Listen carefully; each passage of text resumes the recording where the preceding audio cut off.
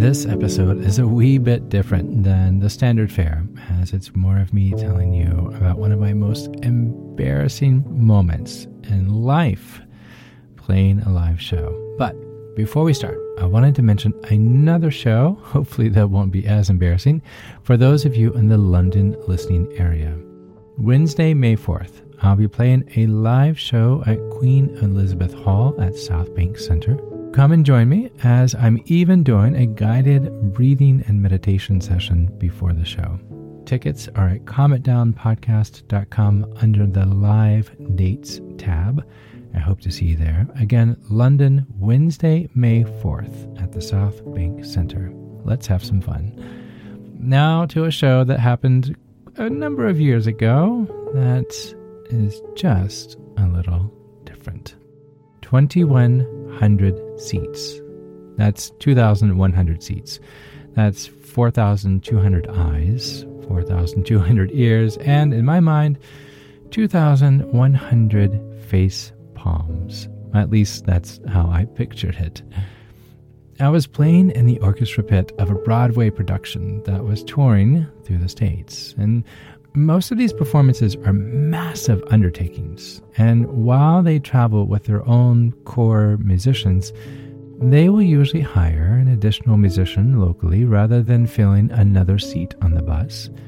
So I've done this a number of times. I've done this a number of shows as they have come through, and truth told, you're very familiar with them, at least by name, if you haven't seen them already on Broadway or if they've come to your town. But to give you some backstory, the musicians or musician, which in this case was yours truly, me, usually is sent the music about a month or so before the production arrives to town. It's a giant book that's been passed around 100 or so times by other pianists taking the same seat but in a different town. So by the time that you open it, it's almost like you're reading through someone else's study guide from high school. Highlighted sections, red ink throughout, spilled coffee on a page or two. Is that a G or is that a G flat, you ask yourself? The book has been through it. But as a keyboardist, not to be the downer, the keyboardist kind of gets the brunt end. And I'm not just saying that because I'm a keyboardist, but let me explain. I'm truly going somewhere with this, by the way, so just stick with me. The keyboardist has three things that he or she is supposed to be constantly in tune with. The sheet music on the stand, that makes sense. A tiny TV monitor kind of thing above the stand where they watch the conductor. And then there's a computer screen, either to the left or to the right of the sheet music stand, where they can see what sound the keyboard is set to. Now, this is particularly important. So, as a keyboardist, it's not uncommon for he or she to play a few measures of a piano sound and then switch over to 2 measures of the sound of the harp or the trumpets or, maybe a few bars of an organ or accordion, so on and so forth. You get the idea. All of these changes are signaled in the sheet music by tiny colored circled stickers. Okay, I know. So when you see the sticker at a certain section in the sheet music, that tells the keyboardist, hey, it's time to play the next sound. Now, how does he or she do this, you ask? I'm glad.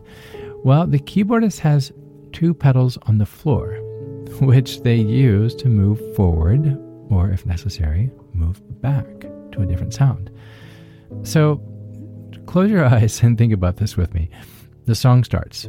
You're reading the sheet music. You glance at the conductor while reading the sheet music. And while you're reading said sheet music and glancing at the conductor, you see a dot on the music.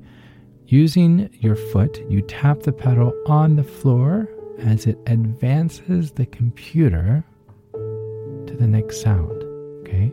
Turn the page. Watch the conductor. Wait. Watch the sheet music. Oh, crap, another circle. So on and so forth. And it's like this for about 3 hours. It's incredibly stressful, at least for me personally. Some people, they just devour this and they love it. But one night in particular, that one sold-out night, and a 2-week string of other sold-out nights, but this one night in particular, You know what? I'm going to go ahead and say this early so we can get to the meat of this somewhat unusual episode. Sit tight with me. There's a reason and there's a purpose why I'm sharing this story. But I'm Chad Lawson, and let's calm it down in 3, 2, 1. So I can't share too much of the details without giving away the title of the show, but in one scene, the orchestra or the band is playing a lively piece. People are singing, they're dancing, and then there is a sudden stop, all the lights go out, and then there's a spotlight. And then the next scene is a couple holding hands as they stroll down a street in Paris. Well, yours truly was... Well, it was my job to set the mood of romance with the sound of the accordion as the couple laugh and bask in their new euphoria. It was the moment in the show where the couple finally gets together. It was that magical, feel-good, hearts-gushing moment. You see where this is going, don't you? Now, remember how I mentioned at my left foot there's a pedal that moves the sound of the instrument forward, moving the sound of loud, thundering trumpets to the lovely, ever-so-French sound of the accordion for Lover's Lane. Well, it never changed sounds. I'm sure it was user error. Perhaps I didn't hit the pedal firmly enough. Maybe I just missed it altogether. I mean, there's so many moving parts. The sheet music, the conductor, the stickers, the sweat, a sudden stop of one piece moving straight into the next song with literally a second's pause. And I can hypothesize about it for the rest of my life, but guess what? That won't change what happened, which was the couple walking hand in hand, expecting a beautiful accordion, but instead was accompanied by a blaringly loud, obnoxious trombone ensemble that completely scared the you-know-what out of the couple, myself, and all 2,100 of those attending. Realizing what happened in a second, though it felt like an hour, I hit the pedal correctly this time, and I picked up where I was supposed to be in the scene, playing the accordion as the couple, though shaken, continued to stroll the streets of the city of love. In my headphones, the musical director chimed in with something like, "Somebody had a rough night last night." That was it. That's all he said. I wanted to vomit. No, really, like I actually wanted to vomit. Never in my life have I literally wanted to stand up and just walk out. To just get up, grab my jacket, and walk out the door. Sadly, that wasn't an option because the show, regardless of what happened, it went on. And those 2,100 people attending, those attending who spent hard-earned money on tickets, do you know what they said? Nothing. Not a thing. They didn't say anything. The show went on. If there's anything I want you to hear from my experience, this most humiliating, embarrassing flub, I want you to hear this. No matter what, the show goes on. That evening, which I swore I would never do again, it was one of the most horrific experiences I've ever had on stage. I literally called my wife on the drive home and said, if I ever sign up for another gig like this, please slap me. Okay, love. That was all she said. She knew. I was in the moment. I was upset. I was embarrassed. I was frustrated. Whatever you want to insert, I was it. But the next night, there I was, back in the seat, 20 minutes early, warming up my fingers, making sure this time the pedal was well within place. No one came up and stuck a piece of paper on my back that said kick me, or no one reminded me what happened. No one even hinted. Want to know why? Because no one cared. Seriously. I mean, it didn't affect a single thing in their life. Their power didn't get cut off. It didn't determine if they had food on the table the next morning or not. my making a simple, mindless flub didn't live in their head, which told me it shouldn't live in mine. Now, when I tell the story, I can't help but laugh and perhaps maybe exaggerate a few details here and there. But was it horrible? Yes. Did I want to give up my life as a professional pianist? Kinda, yeah, for a moment. Did I swear I would never do it again? Yeah, I did. But that didn't last very long. But getting back in the seat that next night, and then the next, and then the next, I learned something about life. It goes on. The show, it goes on. And while we tend to relive that moment, that one blip on the screen that lasted all of maybe 30 seconds, everyone else has gone on with their lives. I guarantee you, not a single person in the orchestra pit woke up this morning and said, man, I will never forget how Chad Lawson dropped a bomb that night during the second act. Not a single person.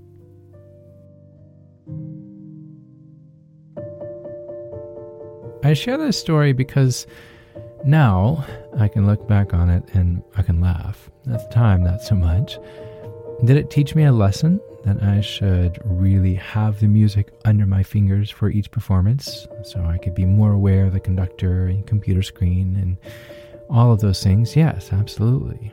And it's a great story to sit around the table with similar musicians who have had the same, if not worst, experience than mine. And that actually brings us all together so we can actually share in something that we've all been through. But that moment you are reliving, be it the regret, the mistake, or the I'll never forgive myself kind of moment. I want you to repeat these words after me. C'est la vie. Everything sounds better in French. Or you can just say, life goes on. That's life. The show goes on. And sometimes it isn't until we're around a table sharing stories that we learn it didn't happen to just you. Life goes on. Forgive yourself. Let that blip in time, that whoops of yesterday, let it be exactly what it is. Gone. Pick yourself up. Dust yourself off. Take the seat. Look around. Maybe even laugh at yourself a little bit. Realize that no one is staring. No one's keeping score. No one's hanging it over your head. And if they are, or if you feel it's hard for you to let go, I want you to remember, life, the show, goes on.